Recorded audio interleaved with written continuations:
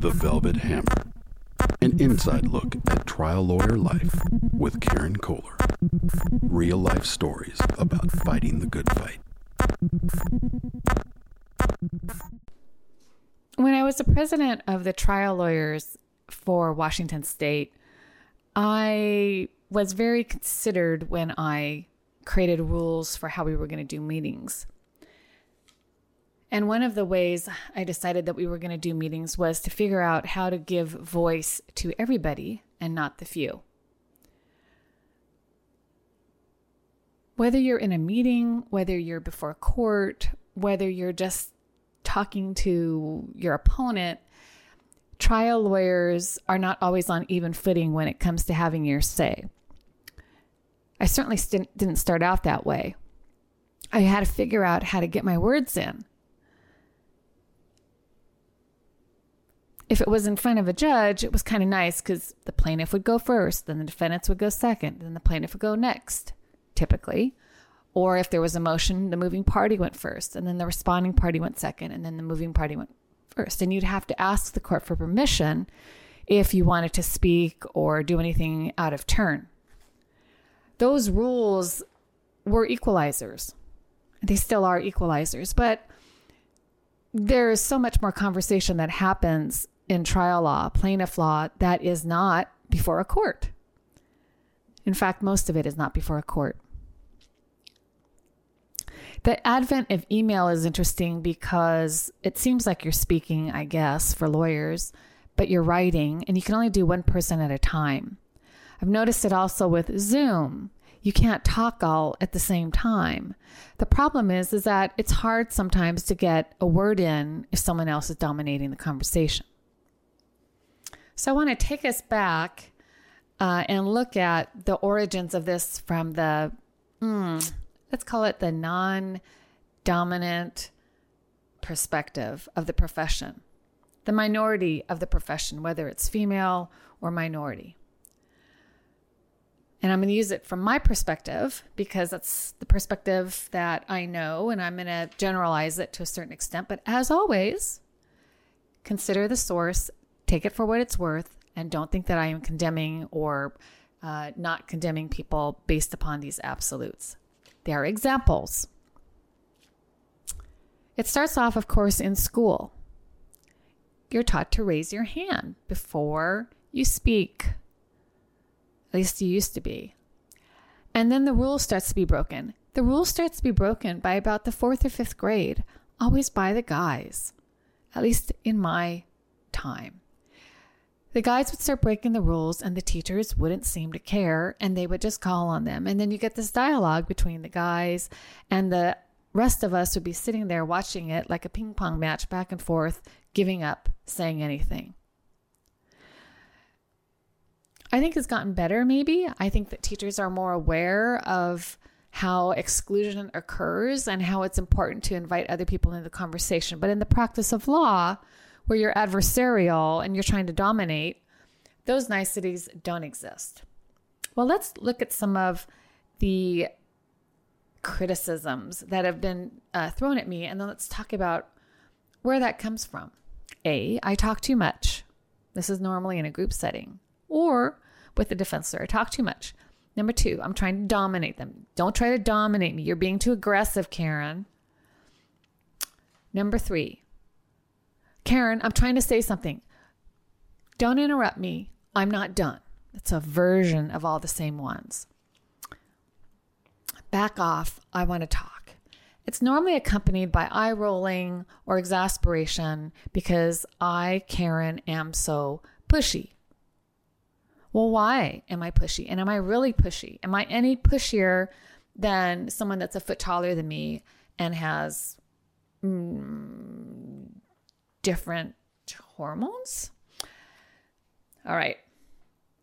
I don't want this just to be some sexist kind of a thing, but sexism is all over this. How many times is a guy chastised for talking too much or dominating a conversation or not letting someone have a word in? It can be exasperating, but people don't challenge them for that or pigeonhole them and say that they're being rude because of it. It's just kind of like, oh, they're a guy. It goes with the profession. They're lawyers. They talk a lot. It's very double standardish. Well, in fact, there's times when I do dominate discussions. In my law firm, sometimes I did it when I was president of that trial bar association. And often it was because A, I had opinions, or B, because I was running things and doing a whole bunch of jobs that needed to be reported on. Typically the latter, doing a lot of jobs and needing to report on them. But there's this backstory that I keep talking about. I wasn't always like this. Sure, I was like it in my family because I was the oldest of 5 and they all had to stand and turn and wait for me to finish speaking. But I was downwind from my mom and my dad, who totally could dominate all the talking. But I remember feeling in law school, in college, on the various committees I've been in, meetings, especially for early on in my Washington trial lawyer days, and then in my, certainly in AAJ, that there wasn't a lot of space available. And the space was being taken up by people that had a lot to say and felt entitled to say it and didn't think twice about the fact that maybe there were other people with different perspectives who might want to join in. It's a lack of sensitivity, a lack of kind of, I want to almost say compassion, that your opinion is so good that you should dominate. I'm talking about in the group setting. So for me personally, I needed to figure out how to say anything, and it wasn't easy. Especially as a younger lawyer where you're just intimidated or you're not sure if you have the right things that you should say, and you're just going to sit back and let everyone else do the talking and absorb it in and figure it out on your own before you say anything. Problem there is that people form impressions very quickly, and you sit back and you don't say anything. First meeting, that's okay. The second meeting, that's okay. But then you start to get a reputation, which is, not really interested, doesn't have a lot to say. You don't want that reputation. If you're a young lawyer going to meetings and you're just sitting there trying to absorb it all and not saying anything, that's your reputation. Doesn't really know very much, isn't really that interested or that involved, doesn't really have anything to say. You can be thinking it, but that doesn't matter. It's what you do that matters in a group setting. And then there's that whole thing of raising the hand. You know, as an adult, I still will raise my hand to try to get a word in. And normally I'll do it with my eyes kind of like raised, like, oh, teacher, would you please call on me kind of thing. Honestly, it still works because it's so unusual for people to raise their hands. That now if you raise your hand in a lawyer group setting, you kind of stand out. And people go, oh, there's someone that's raising their hand.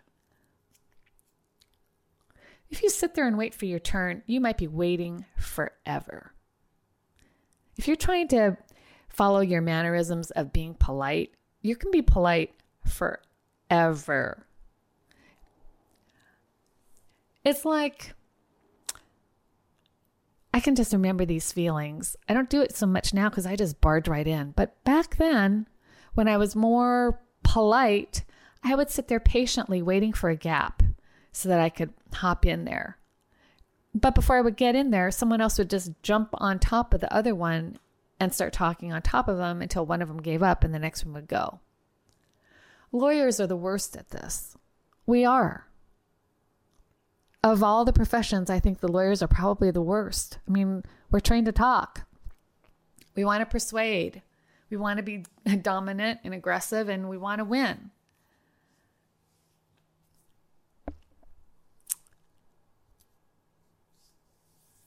So what does this all mean? Why am I even talking about this? I sometimes get irritated when people on my side, in my own firm even, will say things to me like, Karen, you kind of talk too much. Well, no duh, I talk too much. I have too many jobs. I have to report on all these different things that I do at our firm meetings. That, of course, has got me to think of, well, maybe I should do less. Why do I take on so much stuff? Wouldn't I be happier just doing my cases and doing my little area and then going with that? Why does my firm have the benefit of me doing so much? Because I've always done so much. I like I'm such a control freak. I have to control everything, have my hand in everything. It's kind of true. I decided to do this podcast, first of all, to deal with talking, but also kind of to talk myself out of always doing so much. I need an intervention. Today is my intervention and reflections on talking too much. I think there's a direct correlation for me of doing too much and talking too much on something.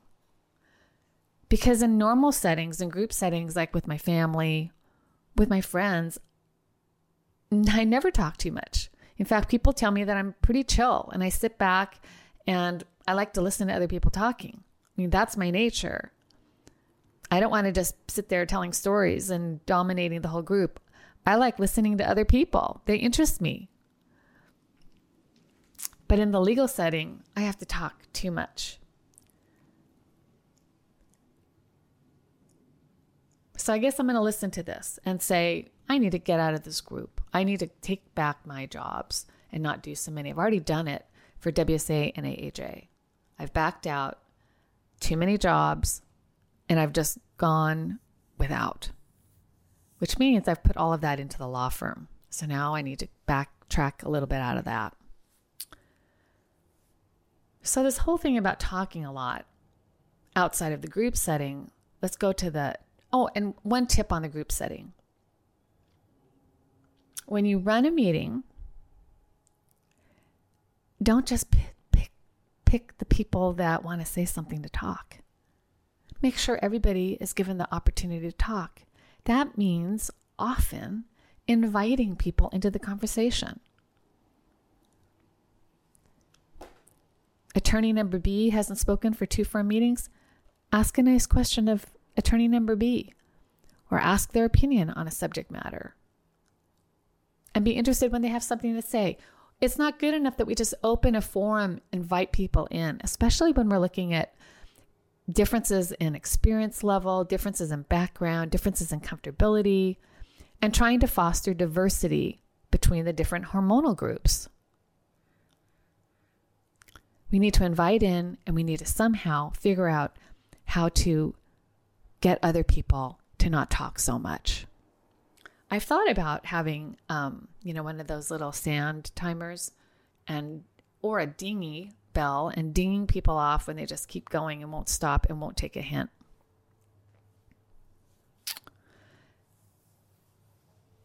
In the actual part of talking on phones and doing Zooms, it's very interesting.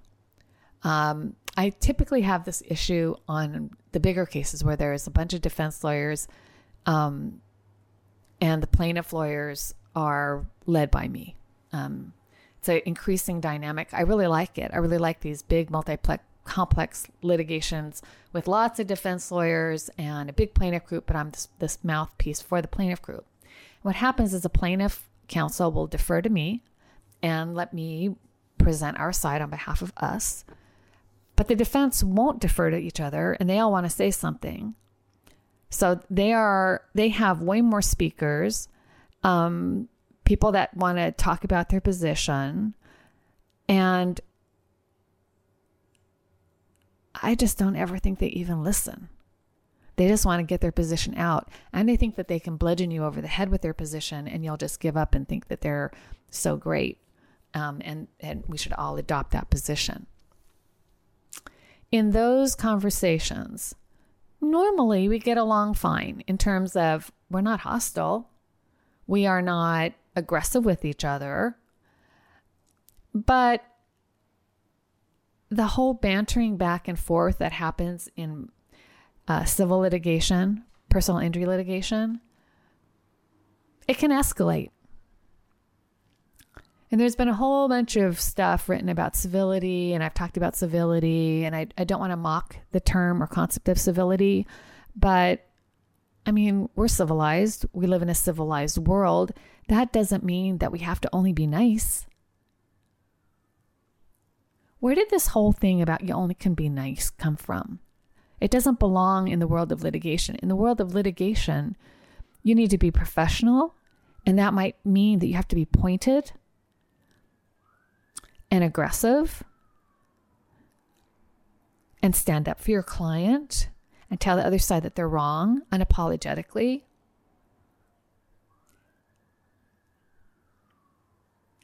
Telling everyone they have to be nice is what got us into this problem to begin with, in terms of especially my hormonal group sitting back and being dominated in discussions.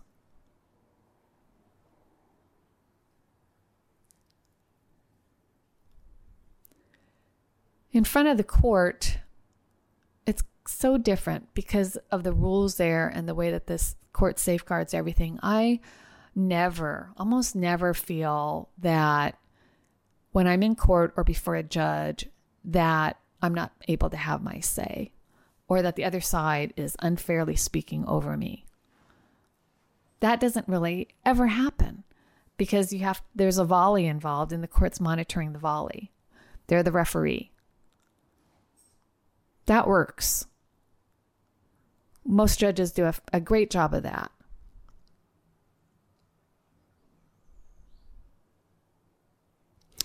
I guess at the end of the day, what I'm most irritated with is the double standard and the lack of understanding of how hard it is still for a female attorney to dominate a conversation when they should dominate a conversation, because they're the person that has the most to say because they've taken on the most jobs that needed to be done, or they have the position that needs to be advocated for the most strenuously.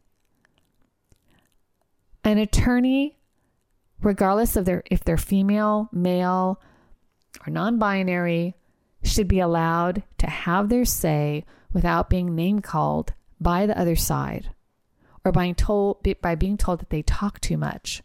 When they don't talk too much, it just seems like they talk too much because they're not the white male majority who's used to talking too much.